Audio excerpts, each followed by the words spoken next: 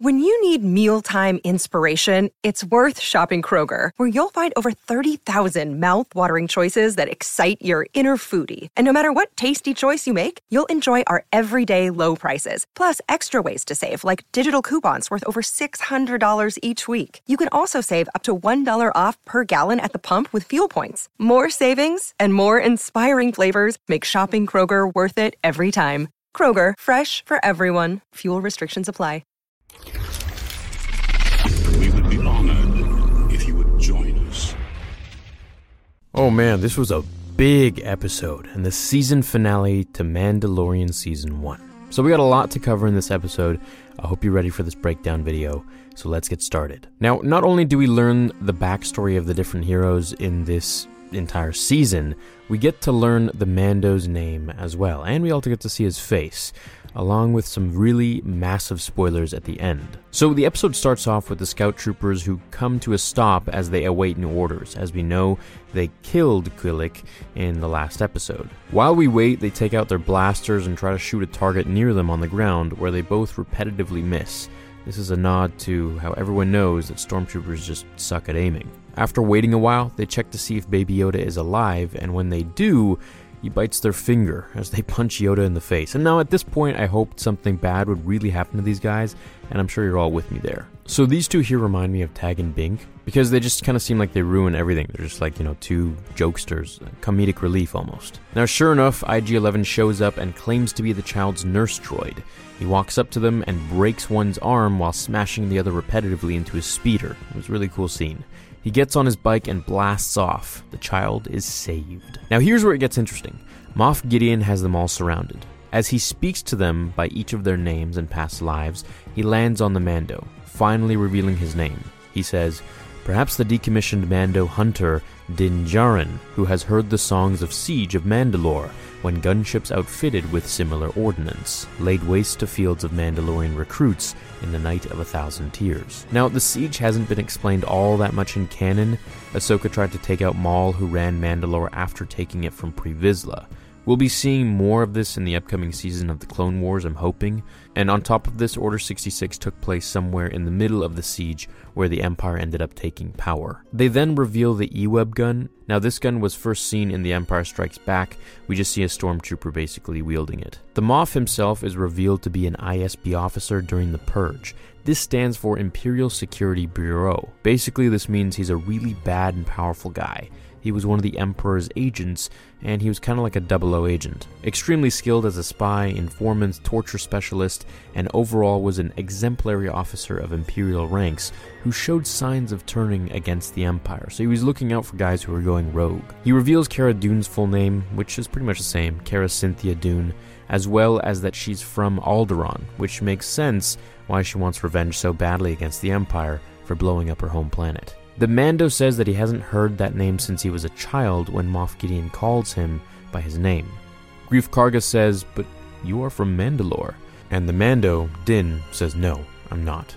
Cara says Mandalorians aren't a race, they're a creed. Which is true. Mandalorians could be any species, they could be Rhodian or whatever you want, really. It's their creed and code of honor that makes them one, which I really like more than defining clans by their race. We finally see the full flashback of the Mando when he was a little boy, and how the super battle droids during the Clone Wars were just wreaking havoc on his home village, killing everyone in sight, including his parents. When he's about to be slaughtered by a B-2 super battle droid, the Clanker raises its wrist at him and then gets shot in the head, falling over, as a Mando walks into the frame to take its place and outstretches his hand.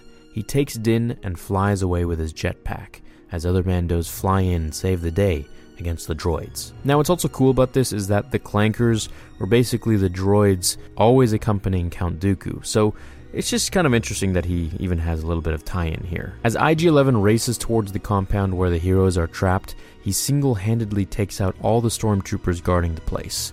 IG is a really cool war droid, and I'm glad he gets so much screen time in this final episode. He allows an opening for the heroes to shoot at the Imperials as they start to make a large dent in the squads, when finally they're outnumbered, as Moff Gideon shoots the Mando in the head and he starts to bleed heavily. They seek refuge back in the bunker they've fortified when Moff Gideon orders a flame trooper to burn them out. As the Mando is dying, the trooper walks in to blast the place to flames and death. where Baby Yoda rises to save the day as he raises his hands and controls the fire, putting up a wall with the Force and flicking the flames back at the trooper, killing him. The crew escapes, and the Mando says it's his time to die, and to leave him there, to take the child with them. They do so, and he's left with IG-11, who finally convinces the Mando to remove his helmet, seeing as how IG-11 isn't a living thing and just a droid, so it shouldn't go against the Mando's code of never being able to remove his helmet in front of a living being. So IG does this, and we finally see the face of Din Djarin, Pedro Pascal himself. IG sprays his head with a Bacta spray, which is just a spray form of the healing fluid that Vader takes baths in, and the same fluid that healed Luke in Empire Strikes Back after the Wampa incident. As IG and the Mando catch up with the team, they head into the enclave of the Mandalorians, where they finally see the Mando blacksmith from the first few episodes, who made the Mando's armor from the Beskar. She says some of the Mandos fled, some survived, while others possibly died, showing all of their armor and helmets. She asks about the child, and inquires if this is the one who saved him from the Mudhorn. She tells the Mando of the stories of the Jedi and how their kind were enemies of Mandalore. However, this one is no enemy. It's a foundling, just like he was. She says he must find its family and reunite it with them, for it is too weak to be trained as a Mandalorian, and would die. This is the way. The Mando argues and they go back and forth, but then realizes that, this is the way. And so herein lies where Season 2 will go, reuniting Baby Yoda with the other Yodas like him. We'll finally get to learn the backstory of Yoda's species and their Force powers, which is really awesome. She gives him a signet finally on his right arm, saying, "You are a clan of two," as we see the skeleton of a Mudhorn, symbolizing the fact that they both came together to take it down. Now Baby Yoda is basically with the Mando for life until he's delivered, claiming the Mando is pretty much his father until the job is done. She gives the Mando one last gift, the jetpack.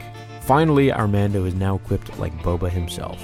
As they leave her there, she awaits the stormtroopers who come in and question her, tapping her helmet when she just goes insane with her axe and hammer, smashing their helmets to pieces, which was a really cool scene.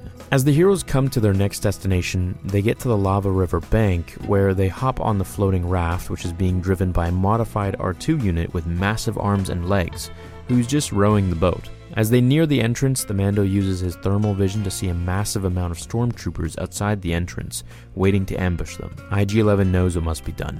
He gets ready to self-destruct to save the child and the crew, claiming that there is no option where he lives and the child lives, so this is what must be done. This is when the Mando finally gets really sad, and we see his hatred for droids has changed, finally after so many years of loathing them for what they did to his family in the Clone Wars.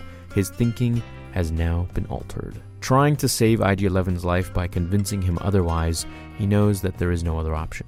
IG-11 walks through the lava and heroically self-destructs, saving them all.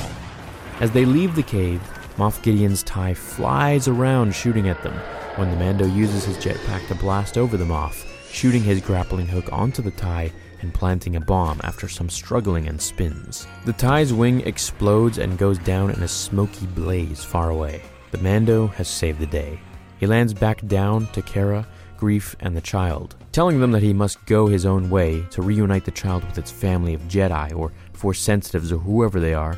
Cara and Greef walk into the horizon as the Razor Crest blasts up into the sky. The scene pans over to Moff's TIE fighter, where we see Jawas, who I guess are native to the planet of Navarro, as well as Tatooine, trying to steal parts from the TIE. This is when we see something emerge from the front of it, as a darksaber cuts its way through, kicking down the door he just made. Moff Gideon stands atop his destroyed TIE fighter, his cape billowing in the wind, villainously, as the darksaber shines in his grasp. End of Mandalorian Season 1. Now, the darksaber. This is the ceremonial weapon of the leader of the planet Mandalore. It was built by Mandalorians in ancient times, or actually one Mandalorian, and it was most recently seen in the hands of Bo-Katan. Now, it has fallen in the hands of many others who overtook Mandalore in its time, such as even Darth Maul. It belongs to Mandalorians, so the fact that Moff Gideon has it is a mystery open only to theories. Now, something really cool about the darksaber is that it was actually used to try and kill Darth Sidious by Darth Maul himself. When Sidious killed his brother Savage in a very, very cool duel in Star Wars: Clone Wars, we got to see the darksaber go up against the Sith Lord Emperor Palpatine himself. Now, of course, Maul lost, and the Darksaber was lost in the wreckage of the fight. However, it was salvaged and given back to Maul eventually. Then we get to see it in Rebels and all that again, last seen in the hands of Bo-Katan. Now, I think Season 2 is going to be all about the Jedi. Now, I could be wrong, but I really feel like this is sort of a foreshadowing of what we're going to see in the next season. I feel like the Mando is going to be able to track down all of the Jedi whispers or things throughout the galaxy that have to do with the Jedi regarding Baby Yoda's lineage. And I'd even go as far as saying, maybe we'll see Luke once again. I think that next season is going to be extremely exciting, and I can't wait to see it. Maybe we'll go back to Coruscant and visit the old Jedi Temple, which was then turned into Palpatine's headquarters once the Empire rose to power. Lots of cool stuff can be seen in that next one. Hope you guys enjoyed the season finale and this breakdown video. Let me know what you think it'll pick up from here with Season 2, which I'm really hoping comes out fall 2020. Overall, it was such an awesome show. I'm going to miss it, but there's lots of stuff to cover in the meantime, so expect a ton of Mandalorian videos. Have a great rest of your day, everyone.